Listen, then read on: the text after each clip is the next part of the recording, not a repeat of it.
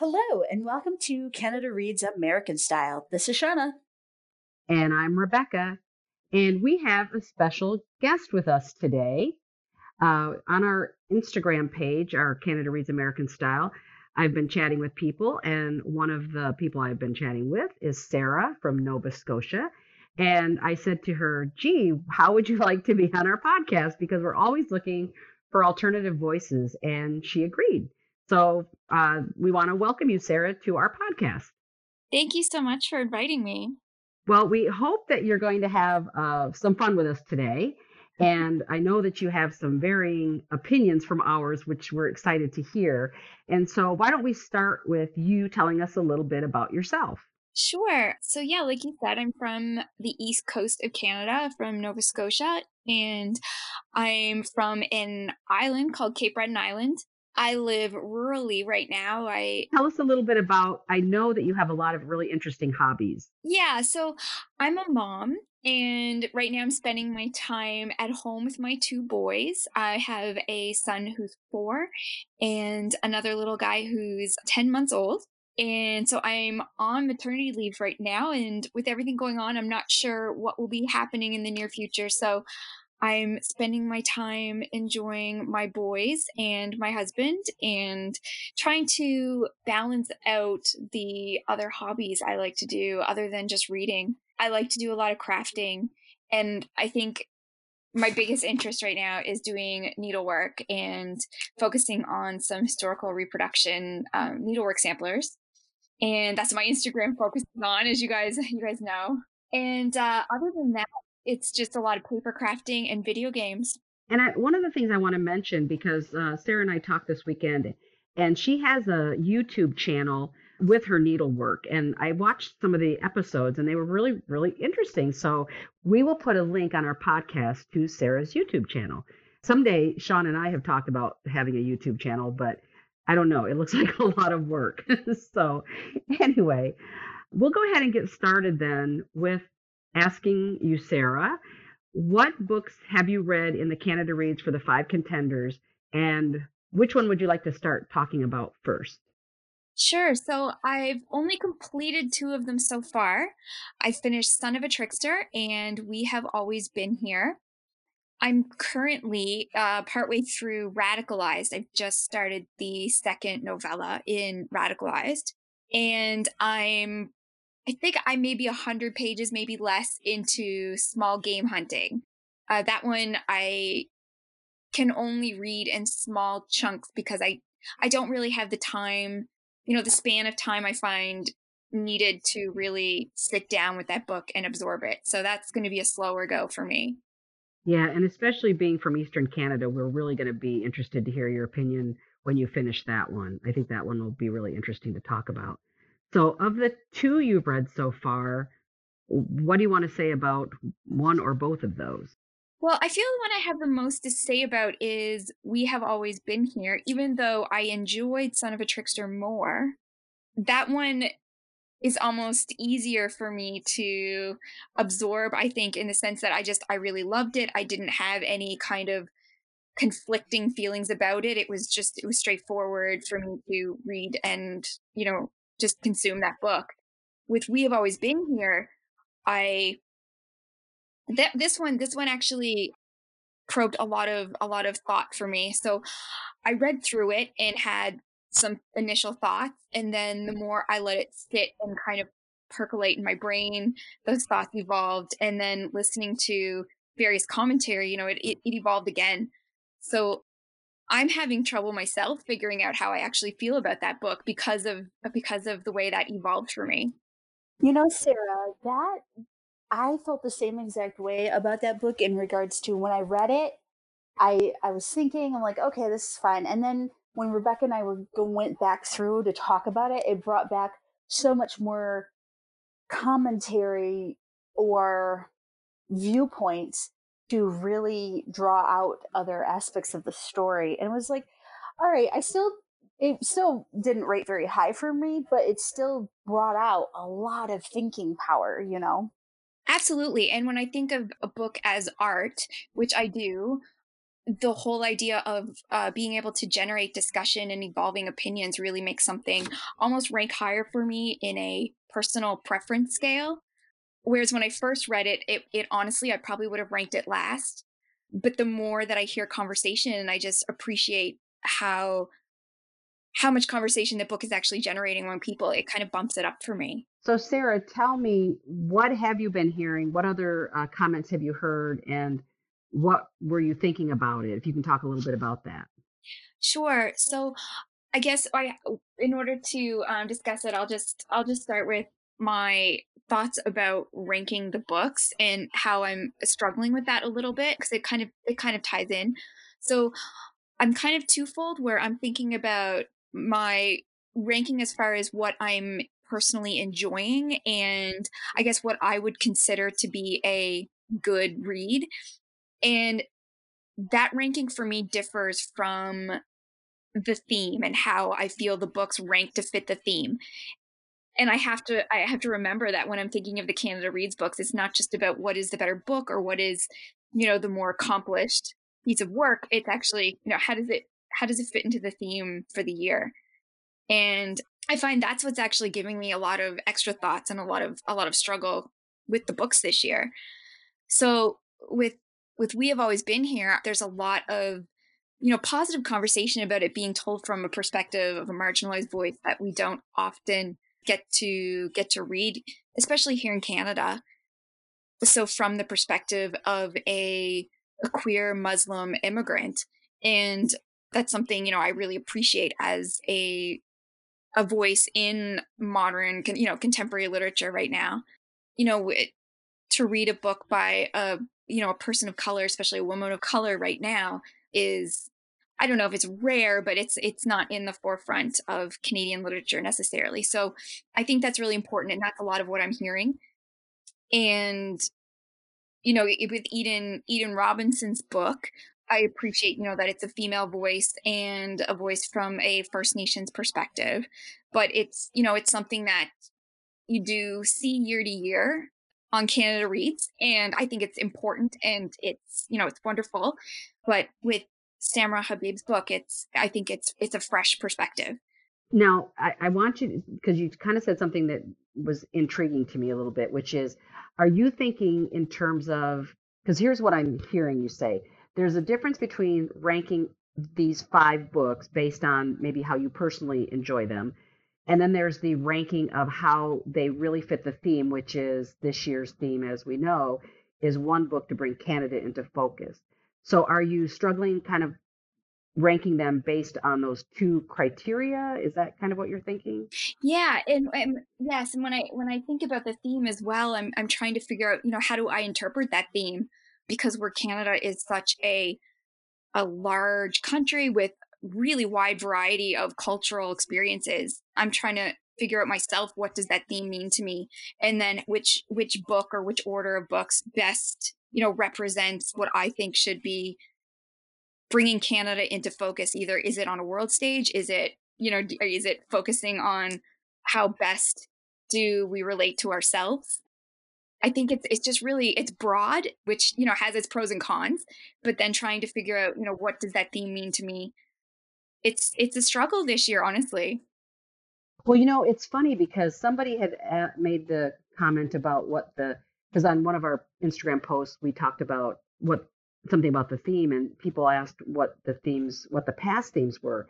And what's interesting is a lot of the past themes I felt were kind of ambiguous, where, I can't remember offhand exactly what they are, but we'll probably, Shauna, we could post that in this for the podcast as well. But the themes were all sort of very similar, very kind of loosey goosey a little bit. Whereas I felt like this year's theme about bringing Canada into focus was more specific, and yet here you're saying you are struggling with that one kind of as a theme. So that's kind of interesting. Yeah, and I agree with what you're saying about the themes. In the past, in the Facebook group, the Canada Reads Facebook group, I had commented on one of the posts that I found the past themes were very similar, very almost vague, too open to your own interpretation. And I didn't find that that was helpful to the readers.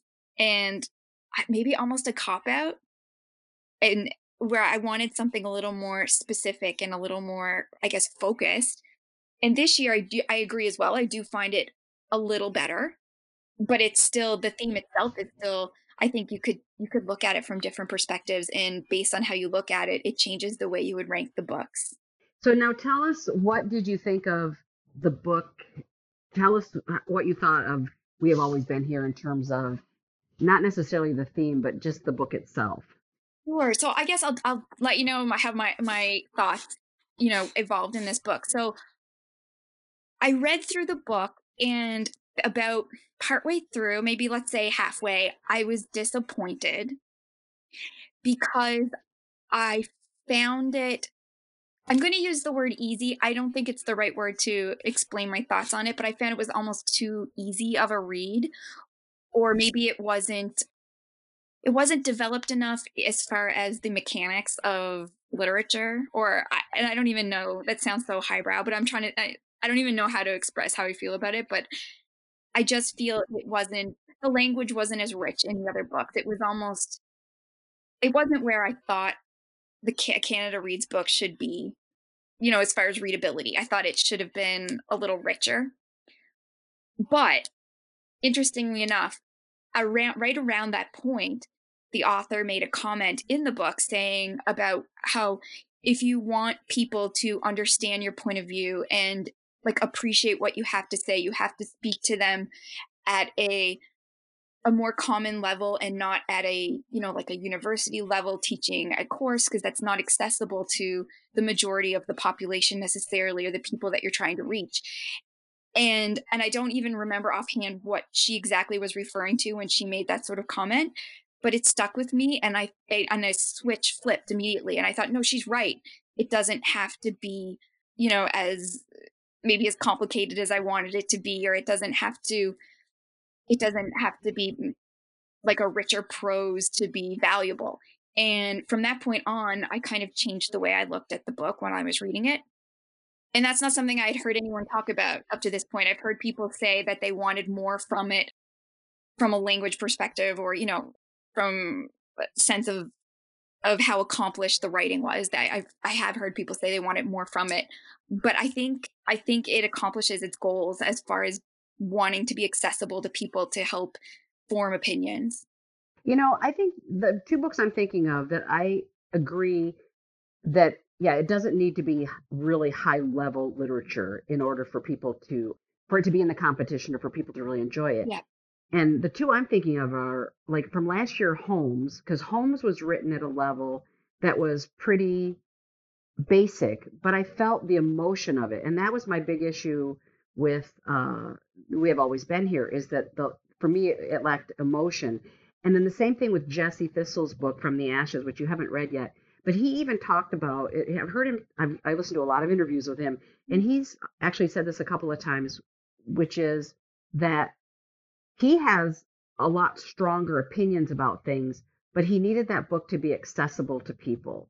He kind of said it like that. Right. So I think there's a way to tell an emotional story in an emotional way that can connect with people. And for me, We Have Always Been Here, I feel like she does have, there has to be a lot of emotion connected to her childhood, her young adulthood, her adulthood, all of those things, with the family, with the dynamics of her faith and her queerness, and being a refugee or an immigrant and everything. But what gets me is I never once felt emotional about reading the book. And I wanted to be there with her. And when they talk about, this is a voice we need to hear, I 100% agree. But for me, her voice wasn't enough. I didn't get enough feeling of her struggle. It's like she told us about her struggle, but I didn't feel her struggle. So that was my issue with the book. Yeah, and that's so. I did listen to your episode, your podcast episode, just I think it was yesterday, on that book, and I thought it was a really good analysis of the book, and it got me thinking a lot. And while I was reading it, I felt that way as well. I really wanted more from it. I wanted to know more about her experiences. I wanted to know more depth about her travels and her life before she came to Canada. And then I wanted to know more about, her personal feelings and inner thoughts when she was here. And I found that I was definitely wanting more, not necessarily like a sequel or a second book. I wanted more from this one. So I wanted to talk to you guys briefly about something that during your episode on We Have Always Been Here, I remember you mentioned about you had thoughts about the starkness of her discussion on her feelings and her experiences and how there didn't seem to be a depth of emotion. And I definitely agree with that. And I gave it some thought. And now, being a white woman from Canada, I don't have the same experiences as she has, obviously. So I can't speak, for a marginalized group. And I want to put that out there so I don't misrepresent myself or anybody else. But I'm wondering if that might be partially due to maybe the way she was brought up or how her culture when she was a child maybe influenced the way she was able to communicate feelings or depth of feeling on an issue. Do you know anything about that?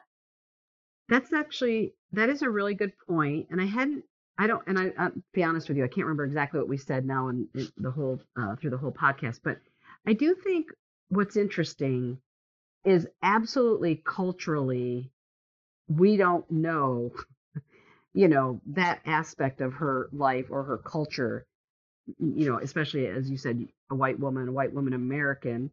I kind of agree. And maybe that's part of it.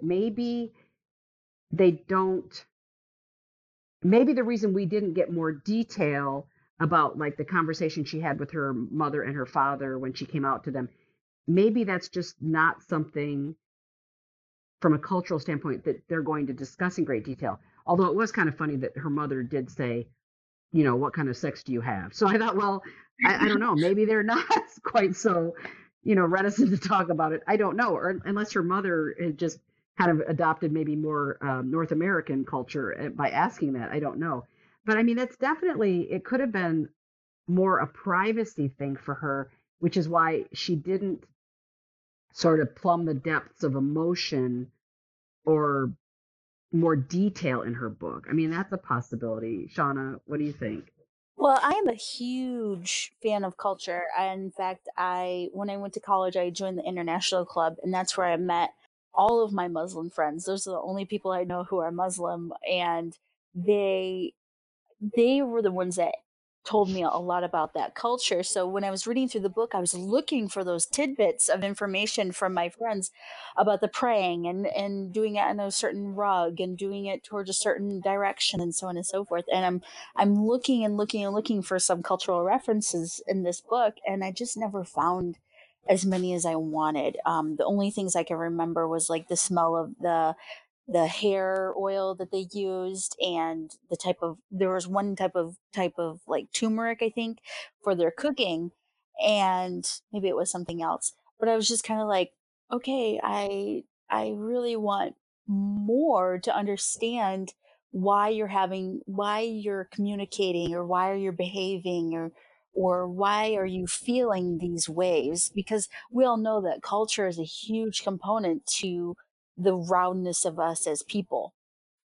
Well, it just made me realize I actually have my niece is Muslim. My nephew who married her, he adopted Islam, and they're raising their son in that faith. And what's interesting, when she came here to Michigan, she would wear a hijab, and then after a certain number of years, she stopped wearing it because it wasn't safe, unfortunately, in Michigan once President Trump, as soon as he got elected, it wasn't really safe to be who you are in certainly in Michigan anyway. And I remember her telling me that, and I said, I think you should just wear it. It's your faith. It's what your belief is. You should honor that.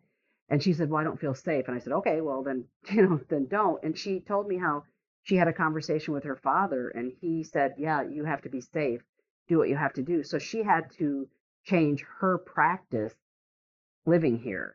And so I also know from talking to her that her mother died when she was young, and she didn't necessarily have a female influence in her life and have all of, you know, sex and marriage and childbearing and all that stuff, have that in her life. And so she kind of grew up in a culture, she grew up in Malaysia, and nobody talked about it there. So again, Sarah, you're making a really good point, which is it could be that we don't get that detail, that level of detail, because it just isn't something that was, that was done as she was growing up. Maybe that's part of why we don't get that level. I don't know. Yeah, and that's why I wonder if in this book what's not said actually speaks volumes in a sense. Because it's, there is privilege in being able to speak your feelings and even know your feelings. And I wonder, where she was with her feelings at that time. Yeah, that's really an excellent point and very well said. You're right. I mean, we have the ability to speak our truth, and maybe she never felt she had that. And certainly, I mean, she didn't, in the sense that it took her a long time to come out to her parents, and then even to re-embrace her faith, which was very important to her, but she struggled with trying to find that. So yeah, that's a really good point. So yeah, thank you for that. Thank you. Is there anything else you want to say about that, or can we? I do want to just at least get a few words about Son of a Trickster, because Shauna was a big fan of that book. I was kind of in the middle of the road with it. What did you think? I haven't listened to your commentary on that one yet. So I'm kind of interested to know your thoughts on it too. I guess on high level, I really loved the book. I pretty much couldn't put it down. I absorbed it really quickly and I thought really highly of it. I wanted more of the supernatural element, that just really interested me and appealed to me. I loved the rest of the story. I thought the character development was fantastic. I really wanted to delve into more of the supernatural stuff, which didn't really happen until with the last third of the book. You didn't see too much of it. But I know that there's, it's a trilogy, so maybe that pops up more in book 2, and I'm really interested to pick that up. Yeah, it's funny because for me, on paper, that book should have been my favorite book, because when I read what it was about, I thought, oh my gosh, this is totally my book. Even though I'm not a big fan of magic realism, I just thought this was going to be my book, and I struggled with it. It took me a while to get into it, and of course, I love the main character, Jared. He's an incredibly compelling character, and I loved him. But for me, the book just felt kind of flat, and I'm not necessarily interested in reading the sequel. In fact, I own it, and I gave it to Sean and said, "Here, you read it, and you let me know if you like it." But it's, for some bizarre reason, which I can't quite put my finger on, it just didn't. It just didn't grab me. But she really loved it. So, Yes, I did. Shauna, did you want to say? Did you want to Well, say I anything mean, about it? Sarah basically said a lot of everything of why I like it, and the I was reading the back of the second book, Trickster Drifter is what it's called, and there's a lot of supernatural stuff in that one. So, which is interesting because I don't know, Rebecca, you and we've always been calling it magical realism, and this is the first time I've seen it addressed as supernatural. So I would be curious to see, would you be more interested in reading a book if it was classified as supernatural over magical realism? No, because I think it's still man. I mean, you can put lipstick on a pig, call it whatever you want to call it, and it's still the same thing. But no, I think it's the same thing. I mean, it's something that's not of this world, right? Which is Okay. supernatural, magic realism, whatever. And what I loved was when the raven was talking to him. I think that's what it was. I thought I want that to be the whole, like, I want that that Raven to be throughout the book. I loved the Raven, but it didn't. I think it was only like once or maybe twice where there's a little bit of it. And then the rest of the stuff, I have to laugh because the other day my sister, who lives in Washington State, she went somewhere and they actually saw river otters. And I told her, I go, oh my God, I go, I just have to tell you that for the rest of my life now, I'm afraid of river otters. I don't ever want to see any anywhere because it scared the baloney out of me in the book. So I just thought that was so funny. And she's like, oh, they're so cute. We love them. And I'm like, yeah, I'm afraid of them now. So anyway, but no, yeah, I liked certain aspects of it. And then some of it, yeah, was kind of scary, actually. You know, I see exactly what you're saying. I did find parts of the book dragged a little bit. I did think there was a lot of repetition of storyline points in the book.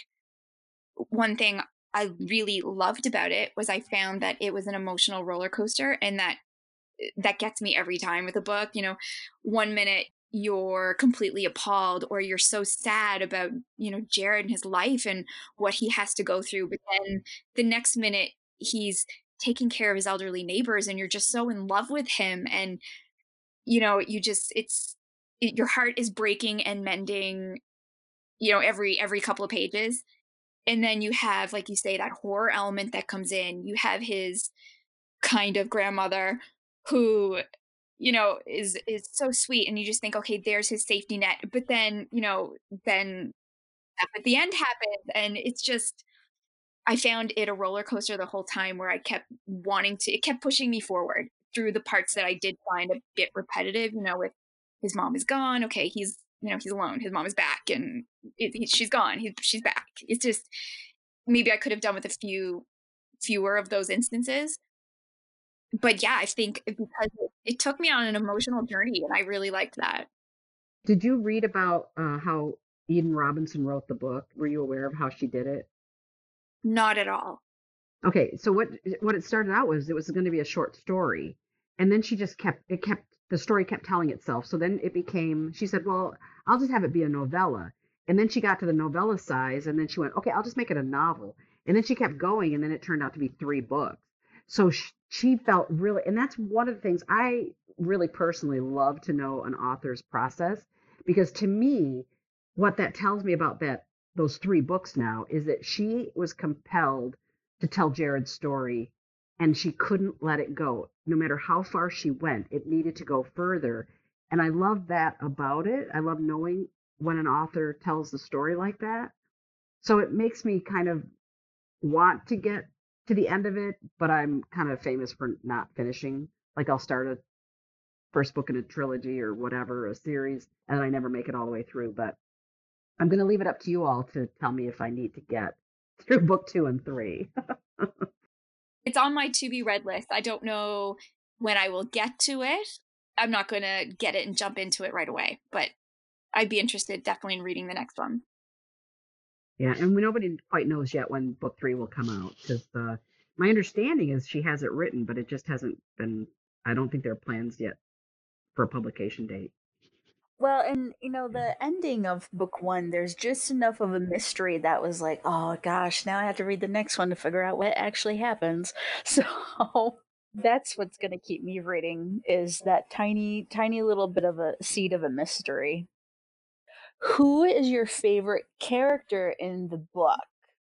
My favorite character would be his neighbor's granddaughter. Is it Sarah? Is that her name? Yeah. I'm trying to quick look it up, but I'm going to say, yeah, with the fireflies. And why she's my favorite character is I think that she is also an interesting voice that we don't see too often. Did she identify herself as two-spirited when she first showed up in the book? I think so. Ooh.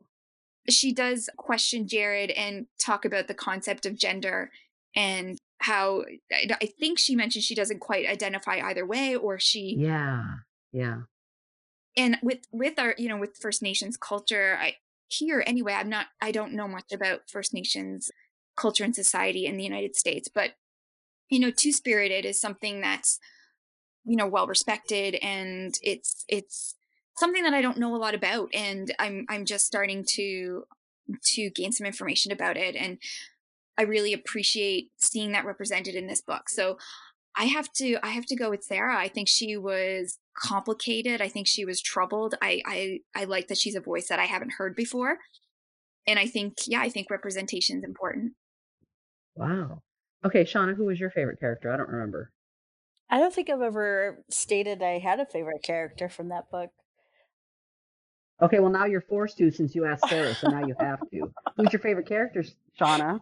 Well, I've read 2 books since then, so I gotta remember all the characters. Too bad. Um, Too bad. Now you have you to know, answer the I would have to question. say my heart was so broken by Nana Sophia. You know, she was probably my favorite character until she walked out on Jared. And since that happens at the end of the book, I can say that she's still my favorite character. Wouldn't you love to read a prequel novella about her? Yeah, I would. Mhm. Yeah. How about you, Rebecca? Wow. Well, for me, yeah, I mean it's Jared because the thing about Jared is, and during our podcast I kind of quoted. There was a quote he made about. Oh, I'm not going to remember now. I think there were a couple quotes I might have read, but it's just the idea that it's Sarah. It's kind of like you said, where there was this compassionate, loving side of him. Like he would go and he bathed the the old man that lived next door and everything, and he would take care of the old lady and as well, and just that compassionate heart. And he had no business having a compassionate heart, being raised the way he had been raised. I mean, in a normal setting, probably he would not have been that loving and that caring towards other people, perhaps being raised kind of the way he was. And yet that's who he was, and why that's why the story is so compelling, because he does break your heart over and over again. His situation breaks your heart over and over again. So I mean, I loved him, and that's one of the things I why I thought I'd like the book is I do love young male protagonists, because sometimes if they're solo characters, they can have more of an emotional life than say if it's a group of boys and it's kind of boy culture. And so I often really love like young male protagonists, because an author can give them an emotional life that maybe we don't normally see when you just are around boys, something like that. So anyway, he was my favorite. I just want to give him a hug the whole time I was reading the book. I know, I did too. And the thing is, I have 4 nephews and 4 great nephews, and so I've always just had a thing for boys, because again, like I said, there's a period in their lives when they'll be very vulnerable and loving, and you see that, and then as the world gets a hold of them, they often, kind of can't maintain that emotional life sometimes. And so I just think there's something really sweet about, boys in literature that way. Well, I'm wondering if I can give you like first, I guess, impressions because I am only partway through small game hunting. Now, I guess very briefly, my husband is from Newfoundland and we visit there quite often. So, I have firsthand experience with life in Newfoundland. Not the coast that this book takes place on. In they're quite different. But anyway, I think this book will be my favorite. I think it's so beautifully written, and I feel like every single word was carefully and purposefully chosen. And I guess that's all I really can say about that at this point, because I'm not very far into the story of it. But the actual writing of the book, I think it's incredibly beautiful, and I really need good chunks of time to sit down and enjoy it.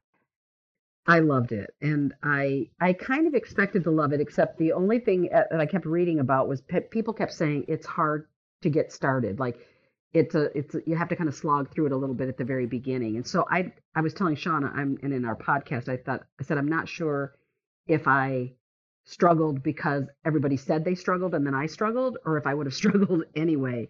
But so I will say in the very beginning, it took me a little bit of time to jump in. But once I got to, I think it was page, I quoted it in the podcast, but I think it might have been page like 79 or something, where one of the characters says something and Iris says something, and it just blew me away. And from that moment, I was off and running with that book, and I loved it. And I won't, since we just did the podcast, I won't go through all the details, but I will just say that for me, it just, I think it speaks to, I kind of said that I think women will know this book, whether something happened to you or something happened to a woman that you know, or you've watched a lot of, Dr. Phil or whatever. It's still going to be that these women's stories resonate, and they're painful stories, but it's a beautiful, beautiful book. I loved it.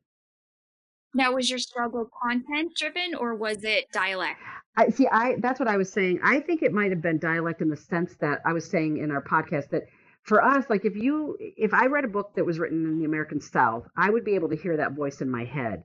But because I don't know the Newfoundland accent, for me, I kind of thought maybe it's because I can't get, everybody kept talking about, once I got into the book, the rhythm came through. And I thought, well, it's a rhythm I don't know because I don't know that accent.